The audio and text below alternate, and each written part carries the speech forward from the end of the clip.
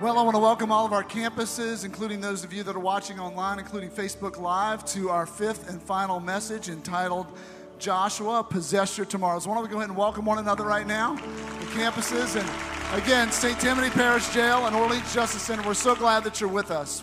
Well, we are in for a real treat this morning. We have a dear friend of ours. I'm not going to call him a guest because he's been with us so many times. And we have the privilege of having him in about once every year and a half to 2 years, and we'd like to have him more. It is Pastor Brett Fuller, who is from Grace Covenant Church. Y'all give it up for Pastor Brett, yes. In the Washington, D.C. area. A great pastor, a great dad. He and his wife, Cynthia, have 7 children, so he's also a phenomenal dad. Yes, he ought to get an award for that, his wife especially. And but he has got a great message for you. So I'm going to ask those of you at Little Creek campus, why don't you go ahead and stand up. Let's show some love and honor to Pastor Brett Fuller as he comes and brings the word.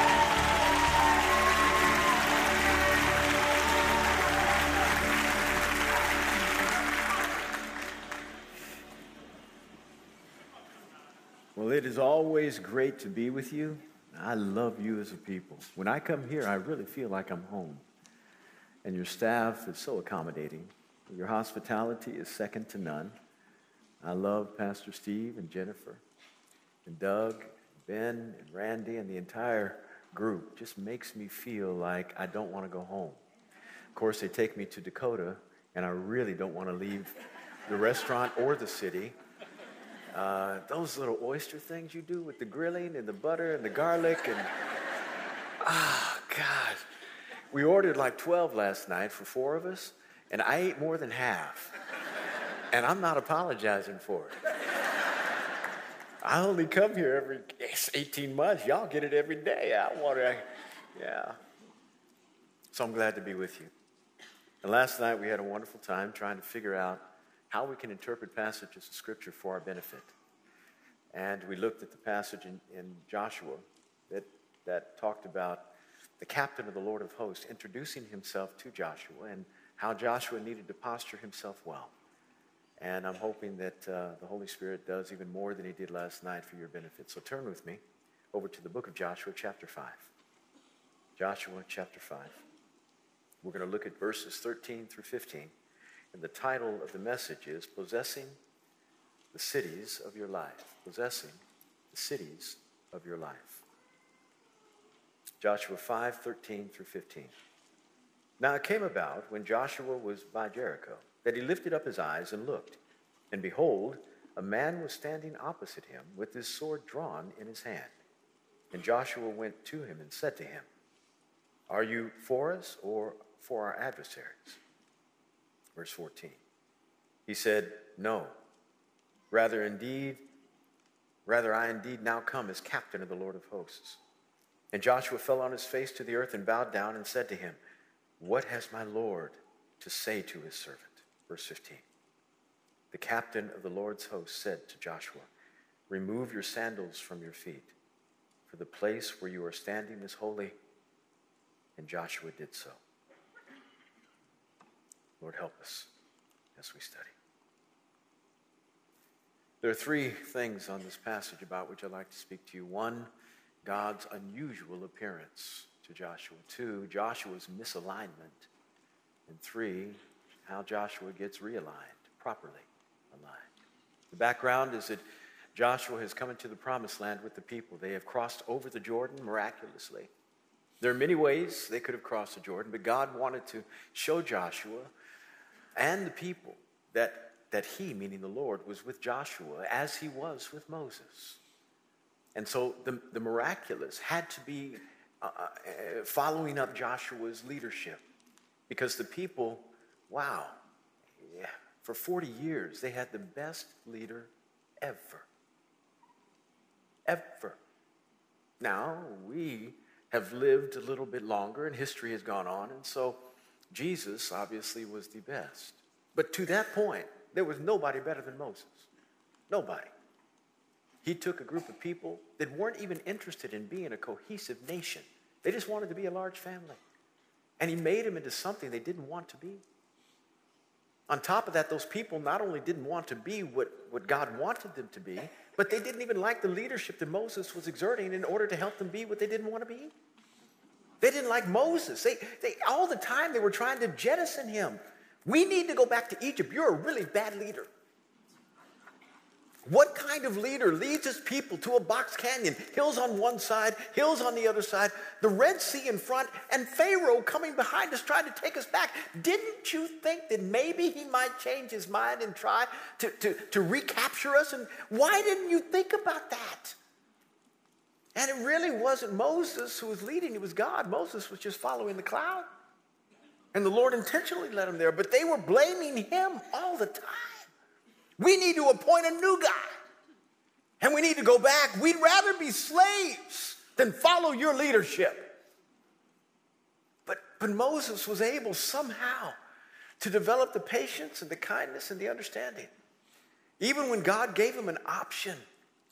When the Lord called Moses to the mountain and gave him the Ten Commandments, and then the people down in the valley began to revel and party and do things they shouldn't do. And then Moses went down, broke the 10, came back up. Probably not a good idea to break the 10 because he had to write the second set. God wrote the first one, but Moses had to carve out the second set. Why did I break those things? I mean, it was a profound moment. It was...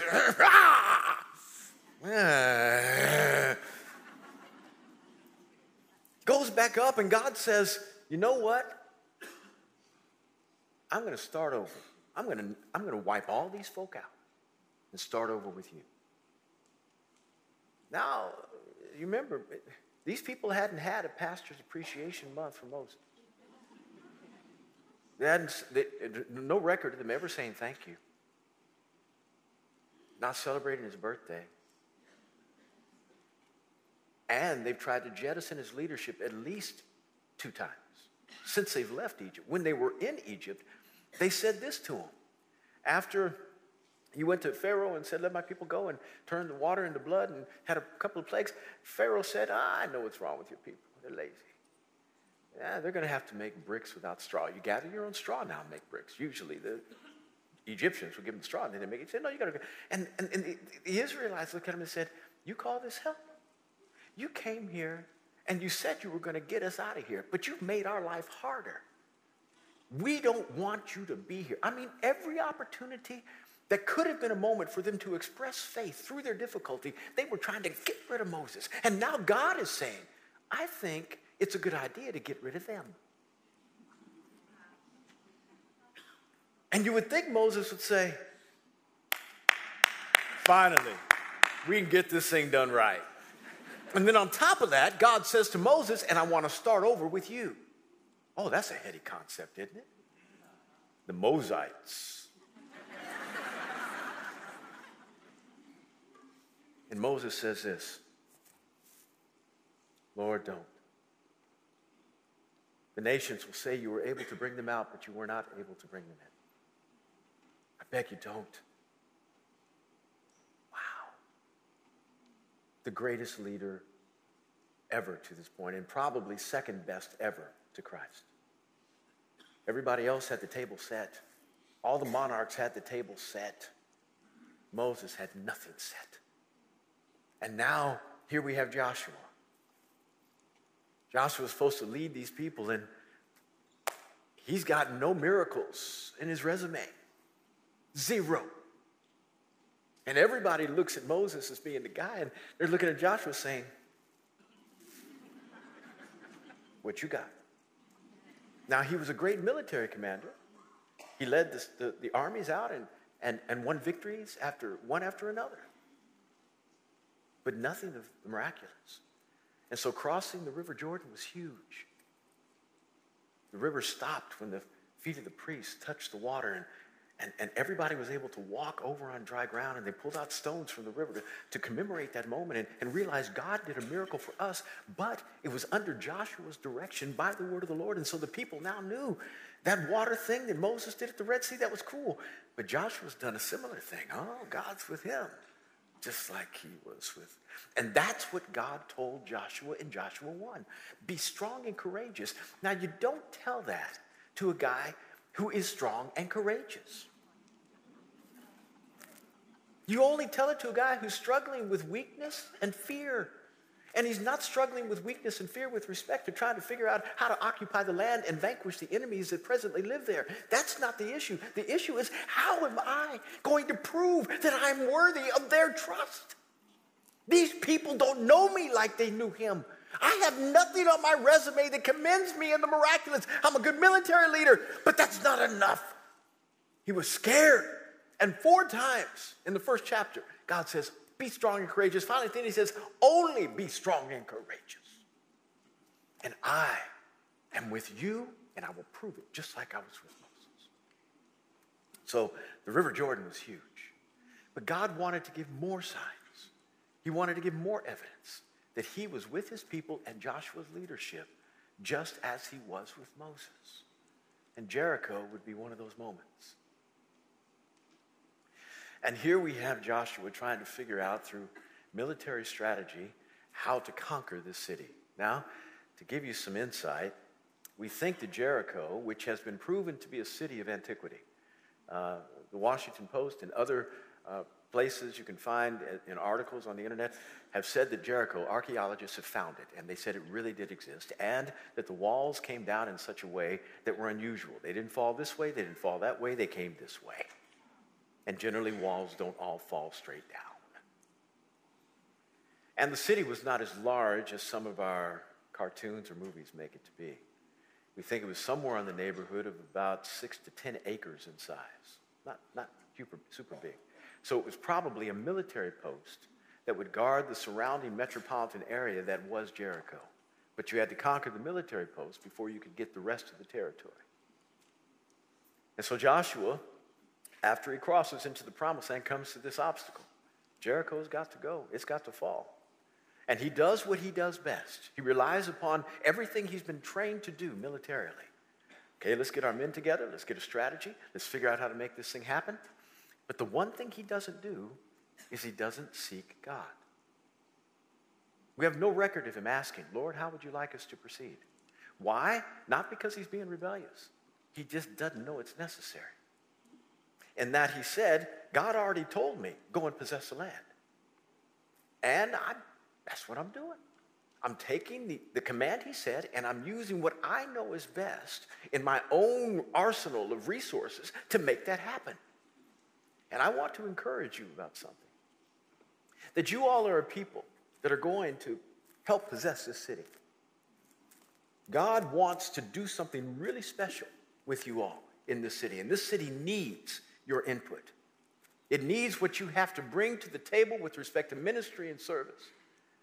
And when I talk about the city, I'm not talking about just Mandeville. I'm talking about the entire metropolitan New Orleans area. And I love it when a church has a vision to reach their metropolitan area. We do in our city. And fortunately, we are a church that has more influence than we used to.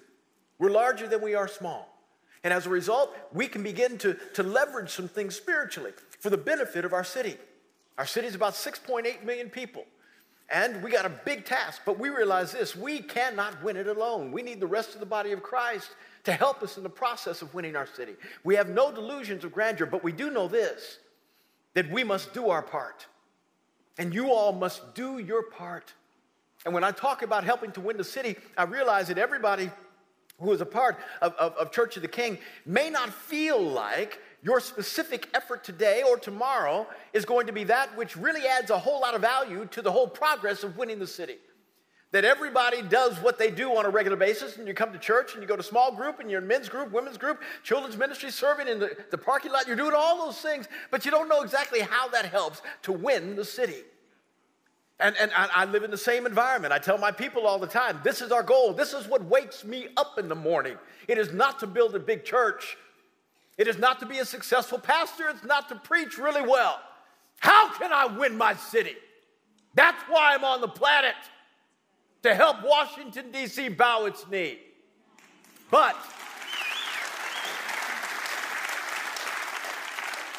I realize I can't do that on my own, and our congregation can't do it on its own. We need a lot of help, but we need to do our part. But doing our part means this, that everybody needs to consider the things that they have stewardship over and the environments in which they must wield power as a city. Meaning that parents, you've got a group of people in your household that need loving conquering. Challenges all the time that you've got. How am I going to see this wall fall? And you will employ the strategies that you have always employed usually in order to see it happen. Be careful.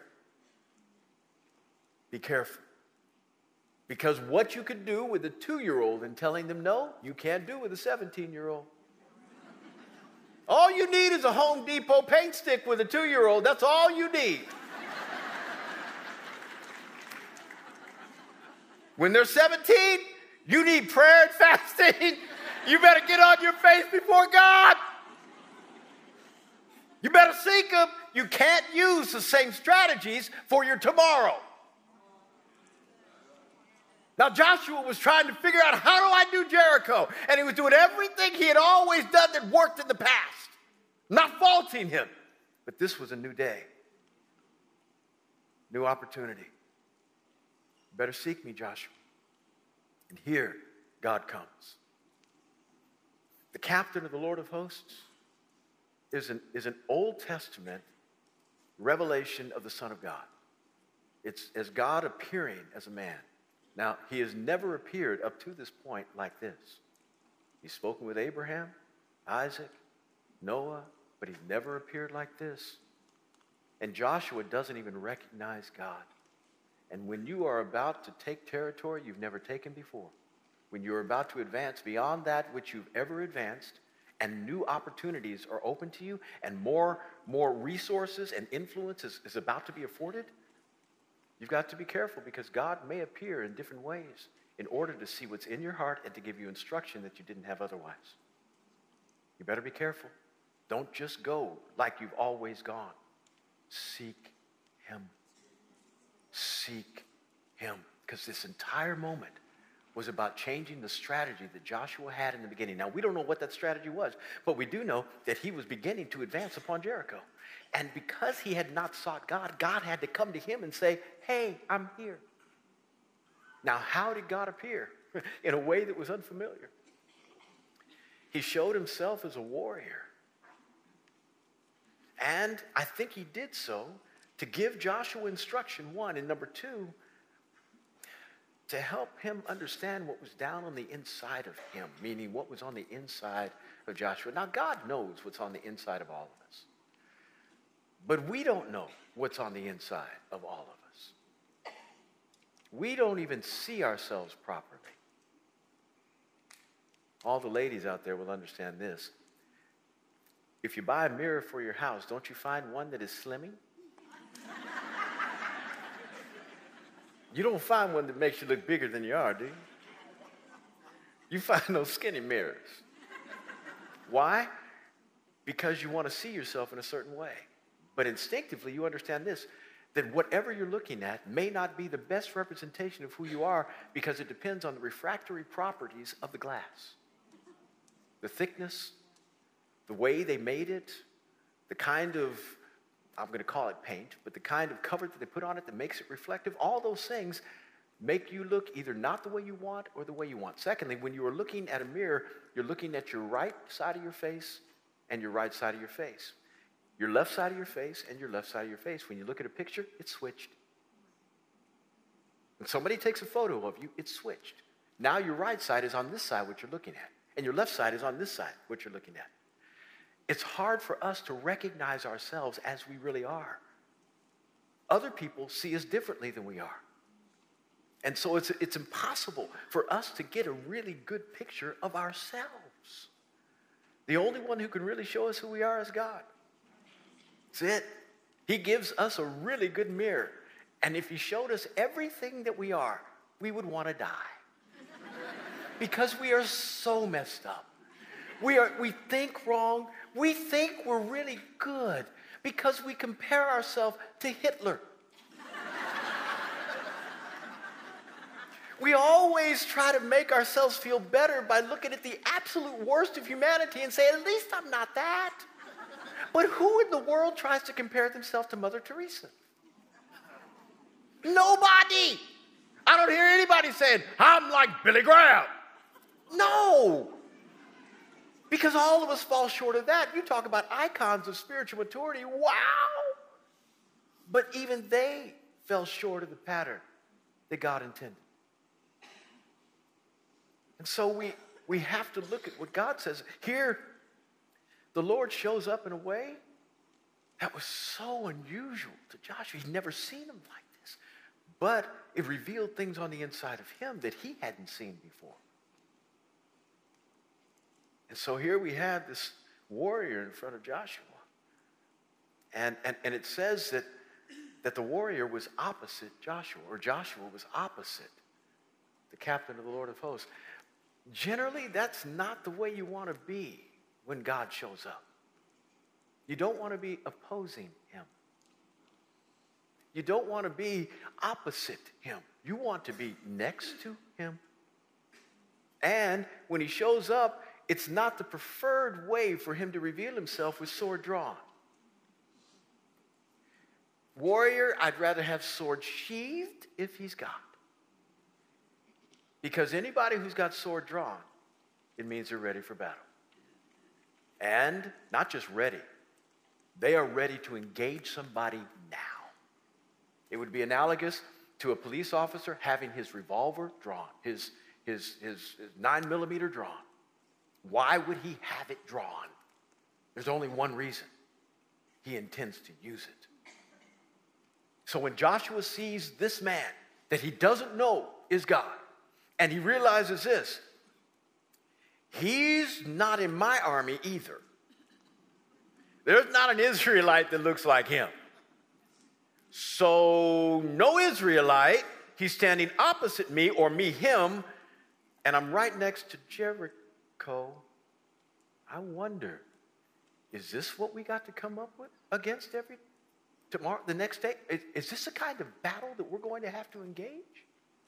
Because he's impressive. Joshua says, are you with us or are you against us? Are you for our adversaries or for us? To which God says beautifully, no. What a great answer. I mean, he can be pithy when he wants to, but that's beautiful right there. He doesn't even say neither. He just says no. Then he identifies himself. Now, Joshua's been 40 years being Moses' right-hand man in terms of war. When Moses said we got to go defeat Bashan, king of Og, he sent Joshua. We had to go defeat Moab, he sent Joshua. Moses' right hand for war. He is no stranger to battle, and he knows how to carry himself well. I'm just really grateful that when God appeared with sword drawn, that Joshua did not engage him. And listen to me, sometimes God will appear in a way that makes you think he's your enemy. Makes you think he's your enemy because he's not going along with your plan. Are you listening? Be careful.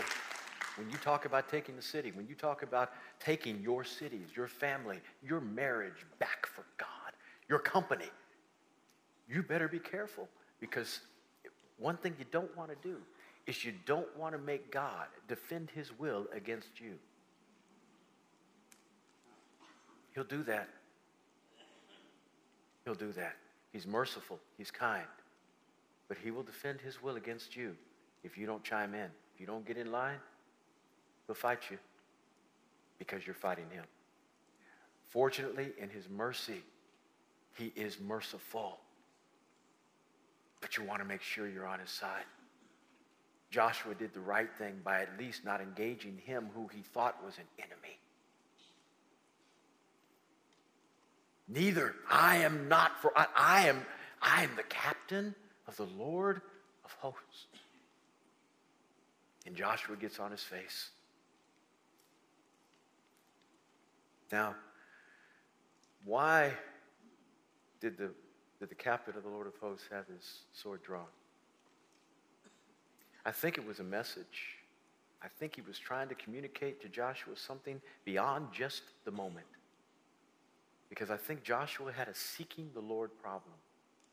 Now, I am really reticent to talk about anybody in critical terms whose head I will be looking at the back of in glory because they will be so close to the throne.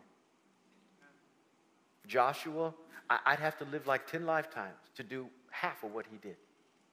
So he's my hero. But there's no question that we can learn from these men and women in Scripture who may not have performed as admirably as they should have in certain times. And Joshua had a seeking the Lord problem because he was so confident in his abilities to strategize that he didn't think he needed to talk to God. So after this moment with Jericho, and we're going to talk about what the Lord reveals with respect to the strategy of how to conquer Jericho. After this moment with Jericho, when they do conquer the city, Joshua's feeling good. Victory was his. God has vindicated him through supernatural means again. It's an amazing moment. They go to the next city, Ai. And Joshua does what he normally does. He gets with his leaders. He sends out a band, 2 guys, to go and spy out Ai. They come back and say, the city doesn't have a lot of people. This could be a piece of cake. Let's just send 3,000 men. We'll be good. Nobody asks God. And they send 3,000 men. And that little city that should have been easy to conquer, defeat the 3,000 and 36 men die. 36 husbands, sons, fathers, uncles. Joshua gets on his face and says, God, what happened? We are not supposed to lose. How did this occur? I'm doing your will. There's sin in the camp, Joshua. You didn't seek me. When they conquered Jericho, Jericho was to be the offering to God. It was the first fruits offering for the people of Israel, and that they weren't supposed to take a thing from the spoils. Not one thing. Everything was under the ban, as they call it, and it was supposed to be only God's. There was one guy named Achan from Israel that took something, hid it in his tent, didn't tell anybody. God knew. And as a result, God did not give victory to Israel because of one man's sin. There's a lot of sermons in that. Be careful, your sin matters to everybody. It's not that everybody needs to know it. It matters to everybody. As a result, when they went out to Ai, they lost. Now, if Joshua had asked God beforehand, the Lord probably would have revealed, don't go until you deal with this issue. But he didn't seek God. And here we have God defending his own will against Joshua. I will not prosper you, and you will lose, because my will is more important than yours. Sword drawn. It was a warning. Seek me. Don't just go on what you know. Don't go on what you're used to. Don't go on the way you've established victory in the past and glorified me for it. And I gave you the strength to make it happen. Don't do that. The consequences and the spoils and the victories and all the stewardship that you're going to have afterwards are too great. This promised land thing is really important. What you did outside the land was one thing, but what you do inside is different. I'm telling you, seek me. Secondly, after the Ai thing, they got it right. They went and conquered the city. Then some folk come from a place called Gibeon. Now, Gibeon happened to be in the promised land. But the people who came from Gibeon acted like they were from a long way away. They wore tattered clothes. They had hard, stale bread. Their canteens were empty. And they told Joshua this: we have come from a long way because we've heard about your God, how he vanquished everybody. The Egyptians opened Red Seas for you. He's amazing. We want to strike a treaty with you so that you won't come and vanquish us. Even though we're outside of the promised land, we want to recognize that you are in charge, and we'll pay tribute to you. Joshua hears their conversation, invites all the elders in. They all talk about it, and they get back with Gibeon. And they say, great, glad you're here, and we'll strike a treaty with you. All the Gibeonites go back home, and they find out later, these fellas are right around the corner. Nobody sought God. And now they had to have a treaty. They had to honor their word for a people group that they were supposed to vanquish. Joshua had a seeking the Lord problem. Now, he had so many great qualities that I almost feel really bad to concentrate on this one little one. But it's important for you because you have to take your city. You have to strategize well. You've got to plan well. And in all of your planning and all of your strategy, make sure you don't forget to ask God. In all of your good parenting, reading all of James Dobson's books and Dennis Rainey's books, I've read them all. And my kids are grown now. My youngest is 18. I'm pretty much done.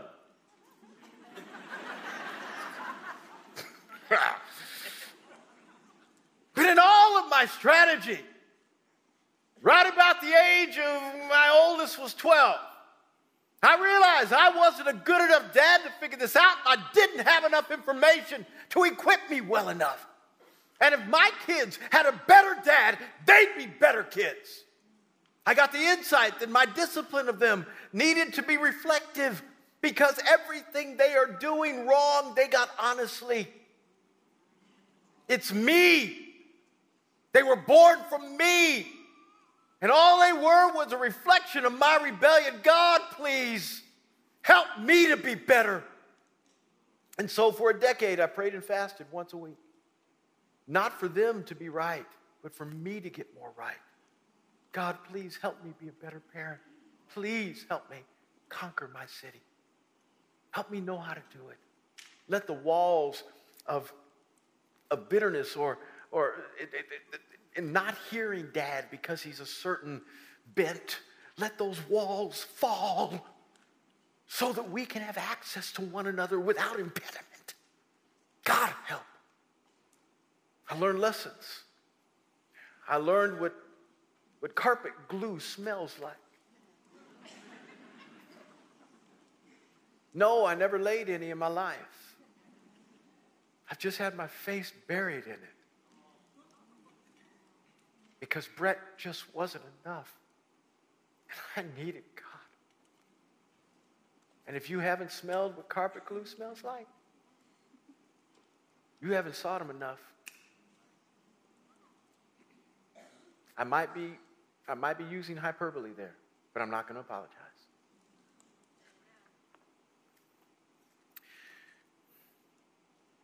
So Joshua hears he's the captain of the Lord of hosts, and I imagine at that moment he's very grateful that he didn't draw his sword.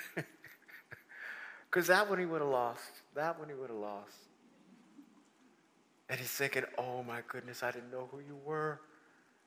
And when he realizes who he is, he knows what he needs to do. He gets right on his face. And he says, tell me what you want. What do you want to say to me? I'm here. And he's finally postured right. He was misaligned before. He was opposite God.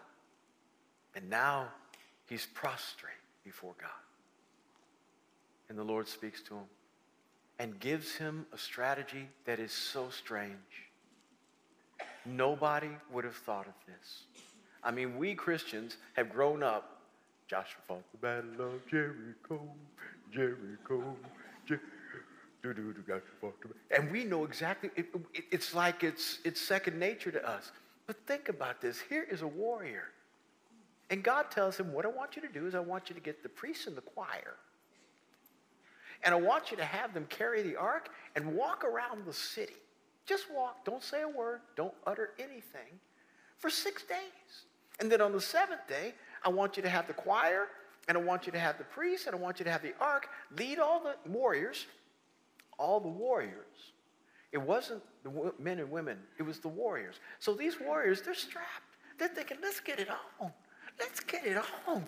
And they're just walking around the city. You think Joshua really hurt? Hey, this don't make no sense to me. What kind of military strategy is this? I went to West Point. They didn't teach us none of this. I don't know nothing walking around a city and not saying a word. We ain't engaging nobody. What kind of strategy is this? 6 days of this stuff? You kidding me? I think he's a good man, but I think he got a screw loose. I really do. I think something wrong with him. Something wrong with Joshua. Something wrong with Joshua.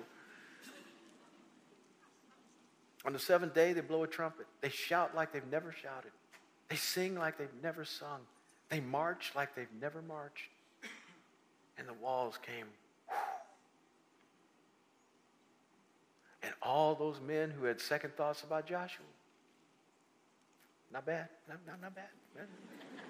You the man, you the man, you the man, you the man, dude. Ran upon the city, took it. And remember, cities with walls were difficult for soldiers. In that age, they didn't have catapults. That came later. And so you couldn't take huge stones and hurl them at the walls. The only way to get into the city generally was to get close enough to break down the gates with a battering ram, or close enough to burn down the gates with fire. But when you got close to the city, you also got close to the fire, not fire, but the fire from the people on top of the walls down at you, throwing rocks and swords, arrows, all kind of stuff. And so walls were dangerous things for soldiers to approach. That the walls came down, I cannot tell you how happy the soldiers were. This is a piece of cake. Thank you, Joshua. All of a sudden, as I have been with Moses, so I will be with you.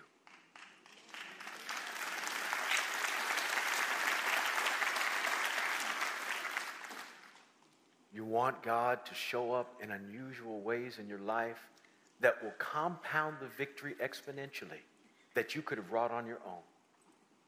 Seek him. He might give you some strange strategies, and it might be good if you hear something a little different to talk to somebody and say, what do you think about this, Pastor? Sometimes we don't hear as well as we could. And so we need to round out our revelation. But once we have determined that God has spoken, we move forward with it. And as a result of moving forward, God shows himself in ways not only to us, but to everybody else around us, that he is with us. And the benefit is this, that we take the city in ways that are much more concrete than if we had done it on our own, and in ways that give God more glory than if we had done it on our own. So, I have no doubt that your family is going to be in order. I have no doubt that your business is going to be in better order. I have no doubt that this church is going to impact the entire New Orleans metropolitan area, and it's going to be in more order after you finished than when you started.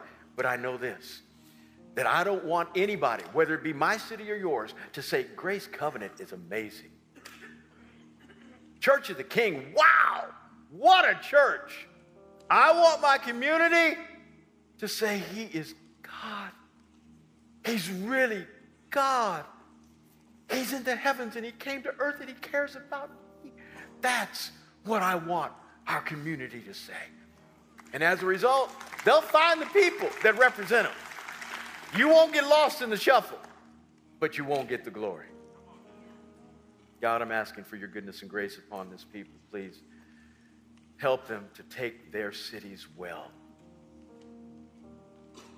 We honor you for the privilege of giving us this impossible task, impossible, but one that can be wrought through your power. Help us to fall in line and to seek you with all of our heart at every step along the way. In Jesus' name, amen. Church, you're great. Y'all give it up for Pastor Brett. Go ahead and stand to your feet if you don't mind. Let's hear it. Great job. Thank you so much, Pastor Brett.